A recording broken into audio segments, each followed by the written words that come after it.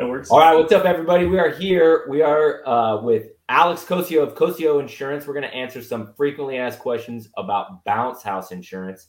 They come to me all the time, and I'm not an expert in that field, so I brought on the expert here. What's up, Alex? How are you?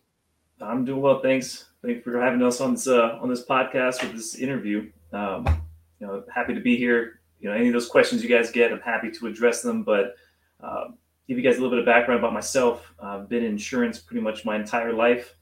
Growing up in the family business. Many of you know my dad, Larry.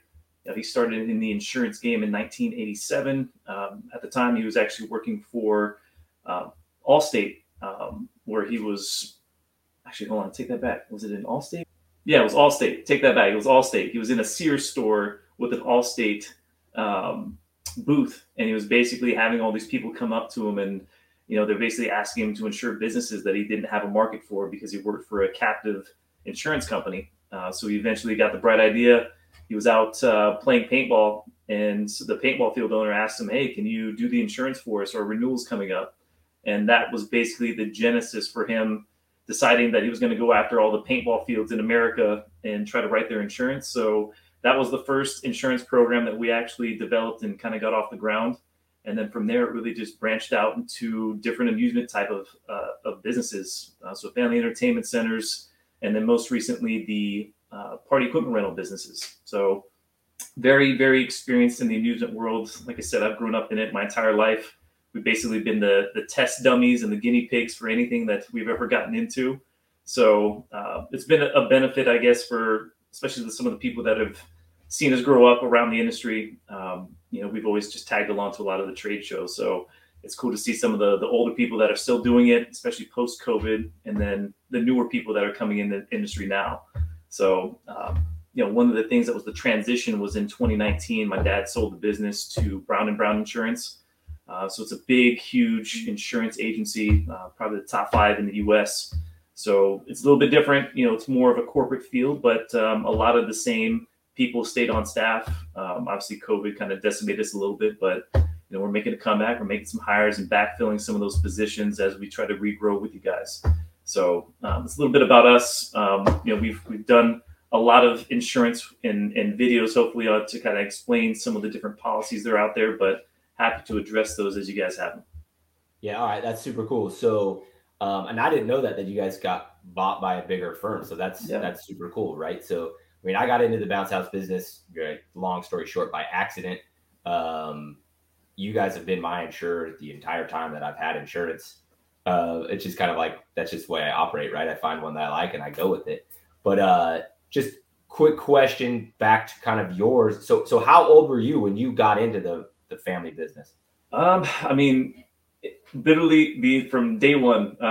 We never had the option to say no to dad. So it was like, as soon as he started up the agency, even when we moved out to South Carolina, we're probably, 8 to 10, really starting to ramp up doing the direct mailers. So if you guys got any of those wacky postcards back in the day, more than likely that was my brother and I putting the labels and the stamps on them. We helped them file back when we had files and paper documents instead of everything being digital. So that was kind of our starting point. But, once I got into high school, I'd say probably my senior year is when I finally started getting serious about insurance. I want to say it was right after my senior year of high school is when I got my first license, which was a property and casualty license. And then right after I graduated college is when I became a licensed life and health agent. So technically I've been licensed for about a third of my life now. It's about 10 years. So it's kind of crazy to think about it that way, but yeah, it's different. You talk to a lot of people that get out of school and they're like, I don't know what I want to do with my life, and somehow stumble into an insurance agency somehow. And, it's kind of the opposite for me. I was almost bred for it. So that's amazing. It's a little different. Yeah. Yeah. I mean, that means, you know what you're talking about. So it helps, especially when people call in, they're like, yeah, I called 5 different insurance agents. They don't even know where to go. And I'm like, oh, you have this kind of equipment, and they're like, yeah, they don't have to explain it to me. So it makes it easier. Yeah, that's super cool. So then and this is almost out of my own curiosity, but what percent of your guys' business is of Cosio's business is event rental or bounce house? I'd say after COVID, probably about 60%. So it's a pretty good chunk. Yeah, it's a vast majority of what we do.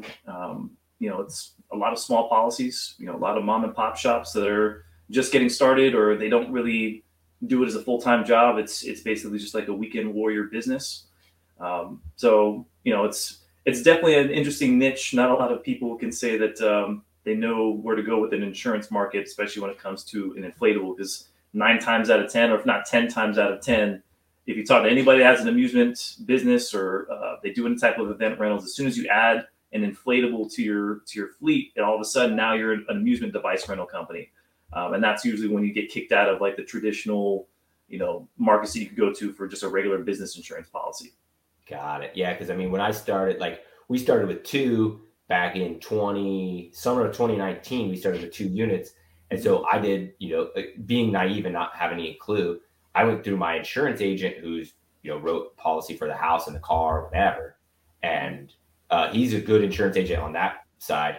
But he clearly, and we're emailing back and forth, but it was clear to me he had no idea what to do, where to go, who to write, and so it took like I don't even remember, it was a long time ago, but a month or 2 to even hear back, and then it was like the policy was jacked up. I don't remember how much it would cost, but it was like $6,000 or something for 2 units. Yeah. And I was like, yeah, we're gonna forgo that. You know what I mean? And then once we scaled a little bit, is when I got in touch with you guys, and it was like quick and easy. That's what it's all about. If you asked me about homeowners insurance and auto insurance, I'd be a deer in the headlights. I don't know that realm at all. So, we stick to what we're good at. We stay in our lane, and we let the experts handle the homeowners and the personal lines. Right. Yeah. So one of the things that struck me, right, because I'm like, I make the joke that I'm like a pirate. Like I love to break rules. I have rules, but I break my own rules.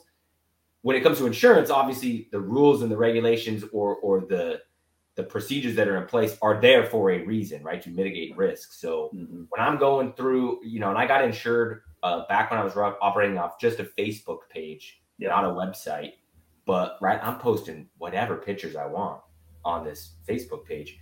And then, and I don't remember the gal that I was working with back when I got my quote, but she sends me this laundry list of things that are, I'm breaking or almost uninsurable or something like that. All these pictures I had of kids going down the slide backwards or whatever. And so I think that part's very valuable, because you think you just need to post on social media to get views, to get likes, and then to drive business. But from an insurance standpoint, kind of, if you could give us a background on what to post, what not to post, and why that's all important, I think that would help a lot of people. Sure. Yeah. So like you said, people want to put content up on their pages, but they don't realize that it's a public space. So if your customers can see it, so can an underwriter. And if we're your insurance agents, or if you're working with somebody else, you're not making it easy for us to sell your business as a good risk if this is what you're allowing and this is what you're advertising to the public. So we saw this a lot with knocker balls specifically. It's one thing that always comes top of mind to me, was like, it's supposed to be used as bubble soccer. And yet they would post videos of people that are literally just teeing off on each other, trying to hit each other as hard as possible. And you're like, guys, this is exactly what the insurance companies don't want you to be doing. Don't advertise that this is okay, because if you're saying it on your Facebook page, more than likely that's how your customers are going to use it. So water slides, even dry slides for that matter, if you're showing pictures of a parent putting their kid in their lap to go down a slide, it's not a good thing. That causes a lot of claims. Usually it's the adult that injures their own kid, and then they'll come back to you as the rental company and say, hey, my kid broke his leg on your slide. It must be really dangerous, but if you don't tell them that, hey, if the kid can't go down on their own, don't go up there, don't hold their hand, don't put them in your lap. They need to be able to go up and down that slide on their own. If they can't, then, sorry, here's a bounce house over here, or a smaller combo that's a little bit more accessible for you. But that happens a lot on like the indoor inflatable centers, because the lack of supervision, that's usually what ends up happening. So if you guys are posting pictures of anything and it's showing that like there's nobody around, there's nobody that's an adult that's watching the unit, that's something that you guys also need to keep in mind, is that, these bounce houses or these water slides are not supposed to be babysitters. They're supposed to have an adult supervising whoever is using them. And it's common though, is people, they set up at a party, The adults go have a great time. They say, hey, kids, go play on the bounce house. And those are usually when you have an instance where there's too many kids on the unit or they're going up it at the same time.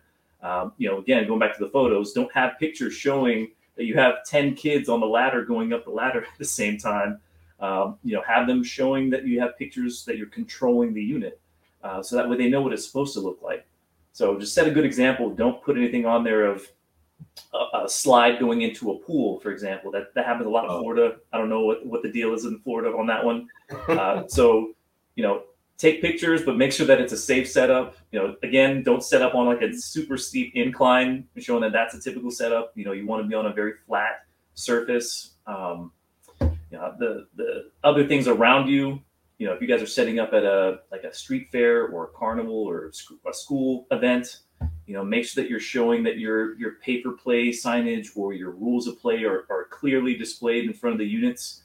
It's always good to have a picture of that showing, before and after a setup, that you guys had everything in front of the unit to show them, hey, there's a hold harmless. Here's the rules of how you need to be on the equipment. I can't stress that enough. Having pictures and documentation is so important. Just make sure that you're putting the right picture out there for the underwriters. Yeah, that's actually kind of leads me into my next question. So I know some of the much larger companies, doing whatever, call it $1 million plus in revenue. They take pictures of like basically every setup they ever do.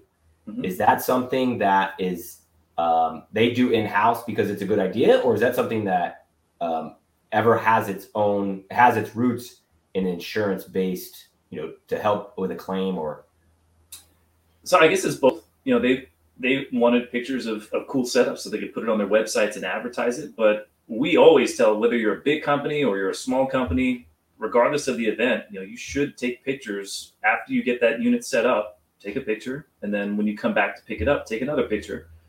Get your drivers, if you have employees, get them into that type of a habit, because if there's any type of damage to the unit, you have a timestamp picture showing what it looked like when you left and then when you came to pick it up. So you can enforce your contracts, so that way you can hopefully avoid having to tap into your inland marine policy if you have it. You always want to go back and enforce the contract and put that on your renters first.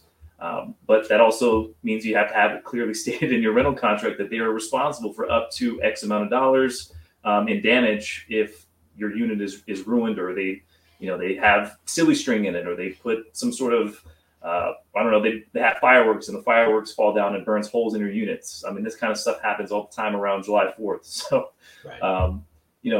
I think within some of the rental softwares, even, they have a place for their drivers to take a picture and upload it. Think about Amazon. They take pictures of the package when they deliver it to you, so it's been delivered. So you can have your driver send that to you and say, "Hey, boss, we have this unit was set up correctly. All the stakes are there. All the tie downs are securely attached. It's on flat land. We put cones over all the stakes. I mean, that's about as perfect as it gets as far as the setup goes." Yeah, that's cool. Yeah, I started actually testing having my drivers take pictures this last weekend, and it worked good from a standpoint of I knew I was protected from everything you're talking about. I mean, I've had times where I go pick up a unit and it's moved, and exactly moved it, and so it protects against that. The other thing too that was cool, that's not insurance related, but I get to see all their setups, and so it creates a coaching moment for me to where I can say, "Hey, dude, you should have ran that cord this way. You don't want to create a tripping hazard, or you should have." It creates the teaching moment. So the picture is something that I'm going to be doing going forward, and I'm actually a rather big fan of. You do that for the pickups as well, or just on the initial setup? So we did this last weekend. We did just on the setups, and I didn't think about doing the pickups, but it does make right. You want to check both sides of the equation. So yep. That's something that I think just as if I was a business owner and I was doing the same thing, like I would want to make sure that I knew exactly where the damage occurred, because once you roll it up and you get it back to the shop and then you're like, oh, this thing has a tear or a hole in it, unless you know when it happened or you have that type of documentation, how do you know if it didn't happen at a party later on in the day versus the one earlier in the day? Right. So, that's just, in my opinion, I think that's the way to go. And especially if you're going to try and hold the renter accountable for it on hearsay or a whim, it's like you just don't have a lot of ground to stand on. No, exactly. All right, cool. So let's talk premiums, minimums of premiums, etc. Yep. So what is the minimum, or is there a minimum? So It depends on what you have. It's the short answer, but I would say that in general, for general liability and accident coverage, you're probably looking at a minimum of anywhere between $2,000 to $3,500. So that's kind of where it's starting out. The reason that's kind of changed over the years is we're going through a hardening of the market. So it's just, all that means is that there's fewer carriers out there that want to write party equipment rentals. Because if there is a claim, it's usually pretty substantial. You think about the $2,000 to $3,000 minimum premium. They have a claim, it's more than likely going to be like $50,000 to $100,000. Even if it doesn't pay out that amount, the expenses that go into the investigation, you got to hire attorneys, adjusters. I mean, all that good stuff goes into the equation, and it can very quickly rack up some serious dollar amounts. So, 2,000 is on the low side, and that's if you have very low risk equipment. If you guys are getting into, mechanical rides, rock walls, bungee trampolines, or if you have any of those open front wedding style bouncers, those are definitely becoming more popular, it seems, but people don't realize that it's more of a risk for that type of a unit than a four-walled, fully enclosed bounce house. So a lot of the companies that we would approach in the preferred markets, they just won't take it. They're like, no, we don't want that type of a unit. They felt the same way about like the jump offs, like the cliff jumps, some of the really, really big slides. They're like, we don't want to have those in this. We want very like vanilla, very small operations that don't have huge mechanical rides. But there are carriers out there that will write that higher risk equipment. They're just going to charge a little bit more, or they may just have a higher minimum premium. So the minimum premium just means that's where it starts. It's not linear. It's not tied to how many units you have. It's really just where the premium starts, and then it goes up from there. So, I would think that if you're a minimum premium account, you're more than likely going to stay there, at least in that same ballpark. So you probably hit around $30,000 to $50,000 a year in sales, and that's when you're going to start noticing that you're not at the minimum premium anymore. Another thing to keep in mind is that these policies are audited, so you may pay the minimum premium at the beginning of the year, and it's based on your projected sales. So, you think you're going to do 25,000, but then you get rental software, you do really well with Google ads and SEO. So you end up doing 100,000 your first year. It happens. But if you projected 25 and you ended up doing 100, they're going to audit you based on what your actual sales were. So that $75,000 worth of exposure, they're going to go back after your policy expires and say, okay, well, we didn't get paid for this. This is the amount that you now owe, in addition to you having to renew your other policy for the new upcoming policy term. So just something to keep in mind. Like if you guys are having a really good year, call us or let us know that you're having a great year and you want to increase your projections, because you can do it midterm. You don't have to wait until the very end of the policy period for the audit. And so for some people, when you have cash flow, that's the time to do it. You don't want to wait until the first of the year or the end of the year when you guys don't have a whole lot of jobs coming in, and now all of a sudden you have a big audit payment to make. Yep. So I get people that ask, is it worth it? Should I get insurance? And the analogy that I give them is, well, it doesn't matter if you have one or if you have five or if you have 10. The same question to me is it worth it to get car insurance if I'm only driving my car to work? It's like, right. Yeah, it's the same thing where it's like, you guys have insured me for 2 years, knock on wood, nothing's ever come of it. Mm-hmm. But when it does, the 2,000, and my premium's way more than 2,000 now, but my first premium I paid with you guys, I think, was $2,200 a year, right? And so $2,200 sounds like a lot, especially if you're just starting out with 1, 2, 3 units. But when somebody falls off and breaks their femur, you're talking, like you just said, upwards of 100,000. The price difference between those two is staggering. So the answer is yes, you should get insurance. And the reason I wanted to make this video is just to kind of stress the importance of that. It's the teenager that thinks they can move out because they have enough money to pay rent, but they don't factor in all the other expenses that come with it. Right. You think you could just go buy 2 bouncers and make X. Insurance is one that you definitely want to cook into the overall startup plan of your business. It becomes very frustrating too from my end, because you have people that will easily spend $15,000, $25,000 on their inflatables or their equipment, and as soon as you say that the insurance is $2,000, like, oh, I can't afford that. Well, like, wait, you just invested all this money in this equipment. What's going on? Yeah, but it's like you said, it's a necessary evil, because the alternative is it's going to kill your business. It's something that, if you're not set up correctly, if you're operating as a sole proprietor, they can come after your assets. I mean, that's very, very real. This idea that all you need is a waiver, that's not true. You need to have the insurance as well. The waiver is a great deterrent. You're going to need it to get the insurance, but at the end of the day, anybody can sign a waiver and they can still sue you. And the insurance is there to provide that, at the very minimum, the defense cost to get you into that courtroom if it comes to that, and make sure that they defend you. The whole thing is that the person who's bringing that lawsuit against you has to prove that you were negligent in some way. So having somebody who's an actual professional that's going to defend you in that situation is really, really important. Yeah. But I will also say that, ideally, you don't want to end up in a courtroom unnecessarily. So that's one thing that anything that you have, at least within our programs, we're going to have an accident policy included where, if there's any type of a medical situation where, two kids bump their heads together, one of them needs to get stitches, or they get their tooth knocked out, or another kid lands on top of another one, they break their arm, they need to go to the ER. That's not something that the bounce house rental company is negligent for. That's just purely an accident. Kids get hurt all the time tripping over their own 2 feet. So if you know that there was an injury at a party when you go to pick up the equipment, and let's say you just ask the renters, like, hey, how'd it go? Did you have a great time? If they let you know that somebody was injured at the party, at that point, you can offer to pay for their medical bills with your accident policy. And it's really important to try to mitigate the exposure to a general liability claim, because again, we're going through a very hard market trying to find carriers that will write you for liability coverage. And as soon as you have a claim, that market becomes even smaller. And you're talking about paying a minimum of $7,500 or $25,000 a year if you have a claim.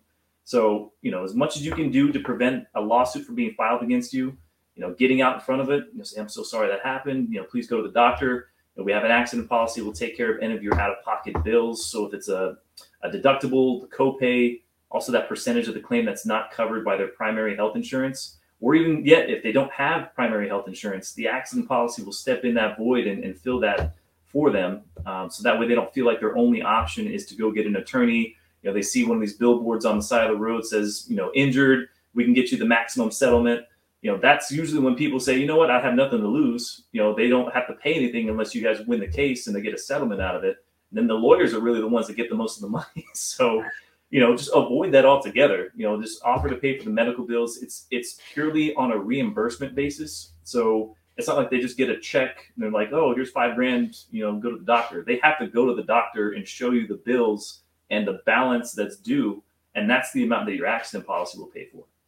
And that all goes through. So I think this is super valuable. So if that happens, right, because I literally ask, and I train my guys to ask, how did the party go every time, and really you're fishing for an issue like that. I'm generally interested in how it went, but it's kind of a bonus that you're fishing for that, right? And so they come to you and they say, there was so-and-so got hurt, whatever. What is the process that the operator should go through? Like, do they call you directly? Kind of how does it work? Yeah. So, if you want to get on the phone, we can do it that way. If you know that there's been an injury or the property's been damaged or something, take pictures, get statements from the people who were there. If it was the renter, if you had an employee that was there attending the unit, or if there was other people at the party that saw what happened, get written statements from everybody. If it's easier to get a video, so be it. You want to fill out an incident report. And so you can file as many incident reports as you want to. It's not going to do anything to your premiums. It's not putting anybody on high alert. All it's just letting us know that, hey, something happened, and then maybe it could be a claim. It's not going to ever count against you until it actually formally becomes a claim. So, get all your statements, gather all your data. You need to send us a copy of the rental agreement. So showing that you had that signed contract, which has your waiver. So you want to make sure that all that is included when you send it in with the incident report. But in the meantime, make sure that you suggest that whoever was injured, that they go to the doctor, because your accident policy is not triggered unless they incur that first medical expense within 90 days of the accident. So if they wait for a year and they're like, oh, my back hurts all of a sudden, and then they try to go to the doctor, you're not going to be able to file an accident claim. And it has to be immediate. So the process that you're talking about, where you ask them when they go to pick it up, that's perfect. It's exactly what you want to do. So that way you can nip it in the bud and let them know what the process is. Say, hey, like you just need to go within the next 3 months and you can go ahead and file an accident claim. Anything that you have out of pocket. So it being, February, most people haven't met their deductibles for their healthcare plans yet. So this is probably that time of year when you're going to want to definitely be more proactive than, say, the end of the year when people might have already met their deductibles. So it's not really a huge medical expense for them. But the accident claim form is very simple. To get an accident claim paid, it maybe takes a few weeks versus being in a lawsuit, and it could be years for that thing to get finally settled. So it's definitely a good way to just reimburse them, make them whole again. If they get their money back for anything they had to pay out of pocket, then usually they're not going to have any reason to sue you for it. Right. And, and looking at it from an entrepreneurial standpoint, I mean, that is taking care of your customer. That is going to really show to them how much you care. And then word of mouth spreads like wildfire, obviously. So it's one step to go to take care of your clients.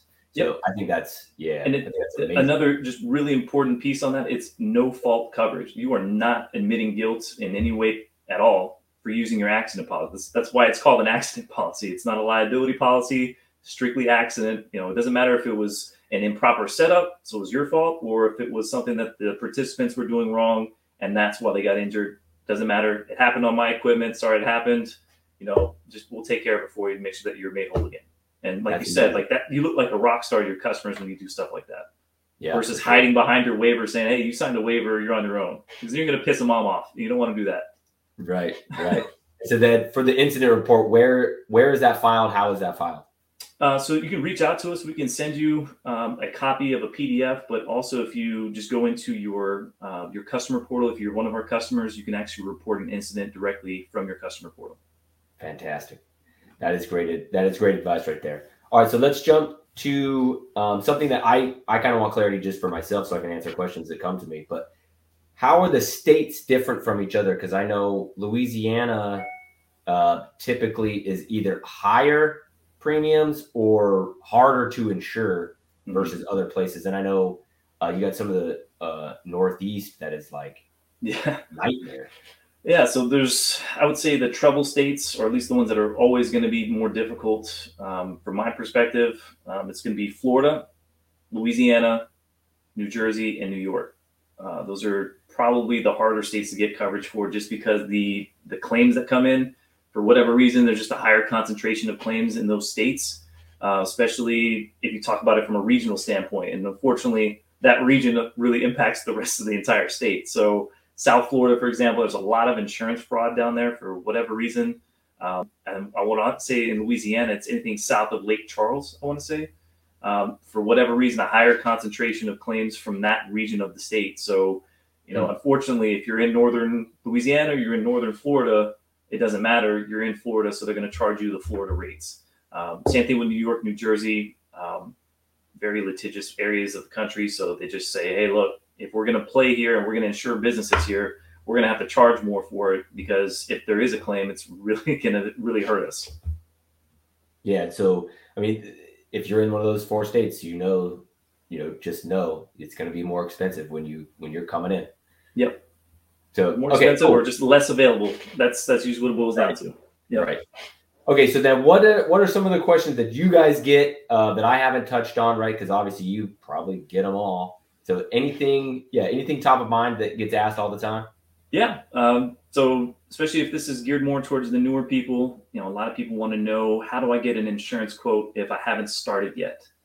So what we need in that regard is basically just if you have a Facebook page or if you have a website, something where we can see either what you purchased or what you plan to purchase within the next 12 months. That's really important. So that way we can know, hey, you bought some equipment that is not commercial grade, so we can't insure that for you. Don't go through the whole application process and bang your head against the wall when we can't insure it anyway. Another thing too to consider is just the minimum premiums. So if you are going through and you're like, I don't know, we just started the business, we don't know what we're going to do yet, we can't get you a quote without a projection on your sales. So if you've never started yet and you don't know, we still have to have a number there. So we can help you with the formulas to get started. Usually it's just going to be what your average rental price is times, the estimated number of rentals per month, and then multiply that times the number of months that you have in your operating season. And also just keep in mind that this is not a calendar year. So it's 12 months from the date that the policy starts. So if it's March 1st to March 1st, or April 15th to April 15th, that's basically what you need to think about it. Not necessarily, okay, in 2021 we did this, or in 2022 we did this. You really need to focus on that actual 12-month policy term. That's really what we're looking for. And a lot of people want to know, okay, well, I don't know how to keep track of that, or how do I know what I've done in my sales for the audit? Get the rental software. You guys can start out with the rental software, whether it's Event Rental Systems or Inflatable Office or Bouncy Castle Network. I always recommend that you guys kind of start there. So that way, one, you have a website that we can actually look at, and two, you get discounts for it. And it's going to keep you a little bit more organized when you start out. Another thing we get a lot of is we don't have a contract, or we don't have a rental agreement, or will you provide that to us? We are not attorneys, but we will absolutely give you a sample to get you started. You should always take any of these legal documents and have legal counsel approve them and finalize them for you, because every state is different. You don't want to take the approach of copying somebody else's mistake or their problem. So just spend a couple $100, have your contracts and all your waivers and everything reviewed by an attorney. But we can absolutely give you samples to get you started, so that way they're not racking up a bunch of billable hours on you. Yeah. Other thing too that we get a lot of is like what type of units to stay away from, or is the insurance based on the number of units? I have one, but I'm thinking about getting 3 more. Is my insurance going to triple? That's not the case. It's all based on your sales. So as your inventory increases or you get more units, logically, I think you would expect that your sales are going to increase. So yes, that is kind of hand in hand there, but it's not necessarily on a per unit basis, unless you were to buy a mechanical bull, where there is a flat charge for, if you have a mechanical bull, it's $4,000 or $5,000, no matter what. That's really the only other situation I could think of where they charge it on a per unit basis. But lastly, the other thing, I guess, is like the inventory list. What do you need to have on the inventory list? And that's anything you plan to offer within the next 12 months. So if you guys are like, oh, we have tables and chairs right now, but in 2 or 3 months, we're waiting for our bounce houses or our combo units to get here from the manufacturer that we ordered at IAPA.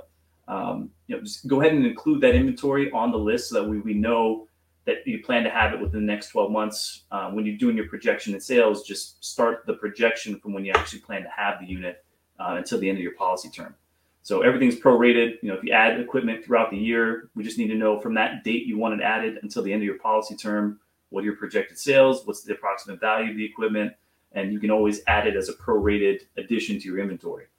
So it's not like you're locked in. As soon as you sign the policy, you can't make any changes to it. There's just please always call us, or just let us know when you guys are adding equipment, so we can let you know if it's going to be a problem or not. I don't want you guys to go out and buy a giant zip line, or a mechanical bull from China, and we can't get insurance for it. Now you have a unit that you can't run. So I just don't want that to happen to you guys. That's very good information. Yeah, I mean, for me, I got into this business kind of the same way a lot of people do, where it's like the weekend warrior side hustle thing, and then I try to scale it, whatever. And so it was very messy in the I'm an organized person, so like my books, if you will, were organized in the beginning. But as it scaled, and as I realized, oh, this is something I actually want to do, then I go retroactive and go and try and kind of piece everything together, from insurance, then rental software, wages, et cetera, et cetera, et cetera. It was very hectic.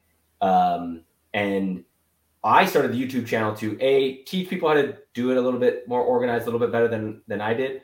Kind of give them the blueprint, if you will. But then B, to also let people know this is a real business. Right? I didn't think this was a real business when I started. I was so naive.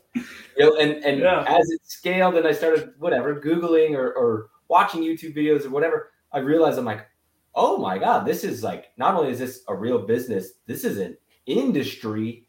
Mm-hmm. And now that I look at it and I can give advice to people kind of going back, I kind of tell them like, don't start this off like it's something you want to dip your toe into.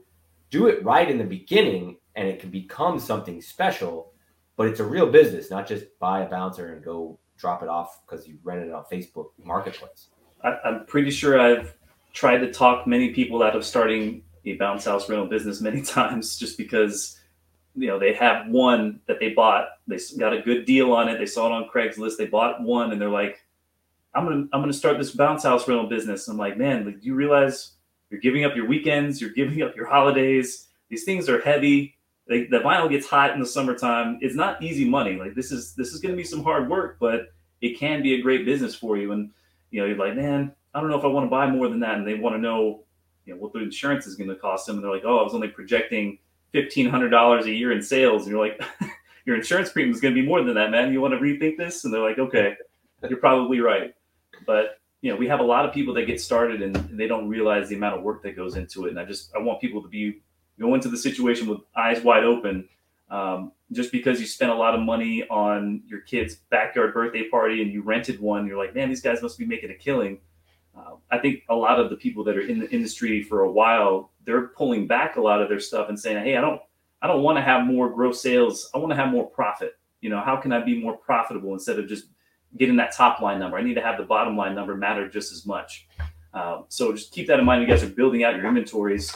Combo units, get stuff that's versatile. Don't get something that's super highly specialized. I guess unisex.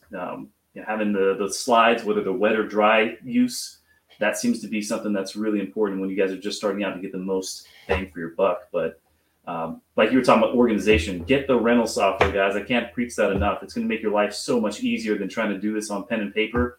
Not only just from just getting everything into your system, but when you make them go through a process like that and they don't have to talk to you, they can just go online and book it. Why not? Like, you don't have to have them call you. Yeah, no, people do not want to talk. No, I get that all the time. Well, I like to touch all my clients and I like to be able to help them through the booking. I'm like, dude, they don't want to talk to you. Just let it alone. They don't want to. Right. Make it frictionless. Yeah. I'm pulling up my spreadsheet here. So not much changed year over year for me. My inventory is a little bigger now than it was last year this time, but I was up 180% in January, basically on the back of inflatable office only. That's awesome. I mean, that's the only thing that changed. Like I said, I've got maybe 5 more units than I had last year, but I mean, this time last year I was around 20-ish, so it's not like a ton changed. So I cannot stress get rental software, right? People think of it. I thought of it at an expense. I don't need to spend $120 a month on this because I can do it all myself. And I got all these calendars and the shit I wrote down and pens and whatever. As soon as I got inflatable office, it was maybe a month later before you really start to see a uptick because you start to get used to it, and so do your regular clients. And then it was off to the races. And like I said, we were up 180% January over January. That's amazing. Just on the back of basically that alone. So we had a lot of people that, coming into this year, especially in 2021, COVID was kind of like, oh, we don't know what's going to happen. But we're seeing that at least the people that have been renewing January, February, a lot of them did much better than they anticipated last year than, obviously this time last year. So COVID was really good to a lot of businesses because you couldn't go out to the fixed locations, but you could have parties at your house, so people always will spend money on their kids. And it's shocking to me. It's almost counterintuitive how much some of these businesses grew last year. It's crazy to see. But like you said, if you really invest into the software, you have a really good web presence because, everybody shops on this these days. They're not going to necessarily get onto your computer and look for you that way, or they're definitely not getting into the yellow pages. So, having good web presence, social media presence, I mean, that's doesn't matter how long you've been in the business. I mean, you can really, really scale the business just by doing that.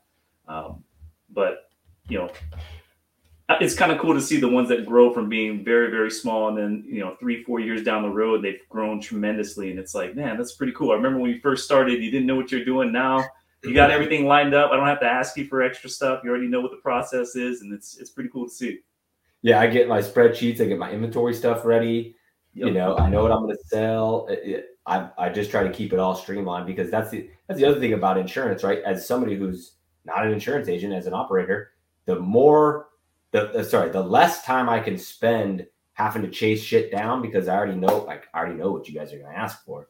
Mm-hmm. I keep it all nice and neat. I have, right, there's an inventory sheet that was sent over to me. I think it's an Excel sheet. Yep. And I use that exact one. So I'm sending back the same one every time. That's and the way it just helps keep my life right. Insurance woes are like this big because I know boom, boom, boom what to do, and we're off to the races. We're good to go. And which policies do you have? Do you just have the GL, accident, and inland marine, or which other ones did you get? Yeah, so I've just got the general liability, and everything's been working good so far. As things start to scale, that's where I'll put it this way. I know I'm at the point now where instead of breathe a sigh of relief because I have an insurance policy, now it's something where I need to go on the back end and educate myself more so I can know exactly what to do, when to do. Because I mean, this time last year, I literally had one guy that helped me clean units. He'd come on Tuesday, him and I would clean every unit, and then I did everything else. Now it's almost flipped where I've got 5 guys working for me now and 2 more that want to come on. And I still do drops and pickups, but I mean, we run 2 trucks. So it's kind of like, make sure everything's on the up and up now, because it's not only is it a real business, but it's like a real deal business. Yep. And that actually brings me to something I did want to ask you, again, kind of selfish question, but I think it'll help a lot of people too, is how does the commercial auto work? Does it go through you? Is it attached to your same policy? Like, kind of what are the details of the commercial? Yeah, so it is a completely separate policy. It's not tied to any of like your general liability or your accident coverage. In fact, it's an exclusion under the general liability policy, so you have to have a separate policy for it. What we always recommend is you kind of let us know what the ownership structure is for the vehicles. So if the vehicles are owned in the company name, you definitely want to have a commercial auto policy, because that's really what you're looking for. It's going to give you more bells and whistles than what a hired and non-owned auto liability policy does, which is a very limited, stripped down version of the auto liability. And that's basically for anybody that's using their personal vehicles, or if they're allowing their employees to use their personal vehicles. The hired non-owned auto protection doesn't cover the physical damage to the vehicle. All you're basically covering is the business. If they see there's a bounce house in the back of the truck, or they see that your company information is on the side of the truck, and they're like, oh, this guy's a business owner, he must be a millionaire, let's go ahead and sue him for everything he's worth. That's usually when you want to make sure that you have that hired non-owned auto coverage, because people will try to get as much as they possibly can out of that type of situation. So that's an exclusion again. So if you don't have hired non-owned auto and you get into a car accident and you're using a personal vehicle, or your employees are using their personal vehicle, the business is not protected for that. So at least when you get sued, you're going to be paying for that out of your own pocket to defend yourself. But again, once you own those vehicles in the company name, get the commercial auto policy. You can add the hired non-owned auto to it. It's usually a small surcharge for it. And then you don't need to have the standalone hired anymore. You just have it added into your commercial auto policy. Yeah, because, like I said, most of the people that are going to be watching this video are going to be newer operators or interested in getting in. So they're going to have their Jeep or their Honda Pilot or their, hopefully they got a pickup truck, but it's going to be theirs, and their LLC is going to be this big. So, yeah. So the hired non-owned auto is the way to go. It's not very expensive, but if you guys are looking for peace of mind, in my opinion, I think that it's way more likely that you get into a car accident than forget to set up a bounce house correctly. So, something to consider is like, yeah, you guys are driving a lot, a lot of miles that you guys are putting on driving back and forth. You're probably going through residential areas. I mean, there's a lot of stop and go. So just keep that in mind. It is available to you. Most people, they just want the cheapest possible. Like, I just want to be able to operate in a park or a city or something. But you don't think about it, I guess, from a holistic, comprehensive approach of like, hey, what do I need to do to protect my business? Talk about auto. You could talk about cyber liability insurance. If you're processing credit cards, I highly recommend that policy, just because cyber ransomware attacks, social engineering, where somebody's trying to spoof somebody's email address. They're basically like, hey, I'm a school. If you wanted to put in your deposit for the spring fling, you need to make your deposit here. And now all of a sudden you're wiring money or sending money to somebody that's not who they say they are. And that's becoming more and more common. And with a lot of the small businesses, you guys don't have cybersecurity. There's probably very little training on it. You're very easy targets for these people. So cyber coverage is maybe like $100, $200 a year. It's not very expensive at all. So if you guys are looking for peace of mind, that's an easy one to pick up. Outside of that, if you have employees, sexual abuse and molestation coverage, especially if you're staffing the equipment. All it takes is somebody to accuse you, and all of a sudden you're in a lawsuit, and your general liability policy does not pay for that. So something you can add into it. It's usually a percentage of whatever your general liability policy is, but it could be a couple $100, could be a couple thousand, just depending on what you're paying for the GL coverage. Outside of that, the inland marine, we talked about that briefly, just getting coverage on your equipment. If you're storing it in your house, your business personal property is excluded from your homeowner's insurance. I know that much about personal insurance. So if you guys, even if you're storing it in your garage or if you have it in a storage building, you can have an inland marine policy to cover it while it's there, while it's in transit, and also while it's set up at the event. That way you guys know that your equipment is going to be covered. A lot of people ask about the inland marine policy and like a damage waiver. Does it negate it? The damage waiver, that's just between you and your customer saying that if something does happen, I'm not going to hold you responsible for the fixing or the replacement of that particular unit. I'm basically taking it on my own. So a lot of people see a damage waiver as a great revenue stream, but they have to also realize that you're basically letting the customer off the hook if something happens. So if you don't have an inland marine policy, you're paying for it out of your own pocket. So something to consider. That's good. That's all great information. And good to know that the insurance side of this business is as robust as it needs to be and can be as you grow. So that's good stuff. Another thing too is if you need higher limits. So depending, we see this a lot in Louisiana, Florida as well. Really anywhere that has a diocese. So if you're doing anything with a big school or a large organization like that, they may require you to have additional policies or additional coverages, higher limits. They have minimums that you have to have in order to do an event for them.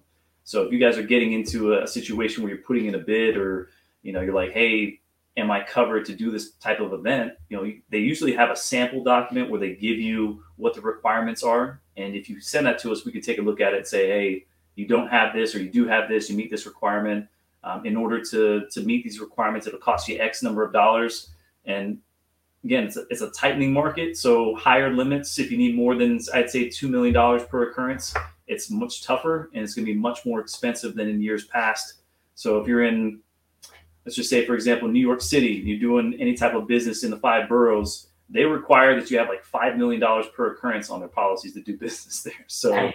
So you may be looking at like $30,000 to $40,000 just in insurance. So some of the bigger people, that makes sense for them. But if you're a small mom and pop, you don't want your insurance to be more than what your annual sales are.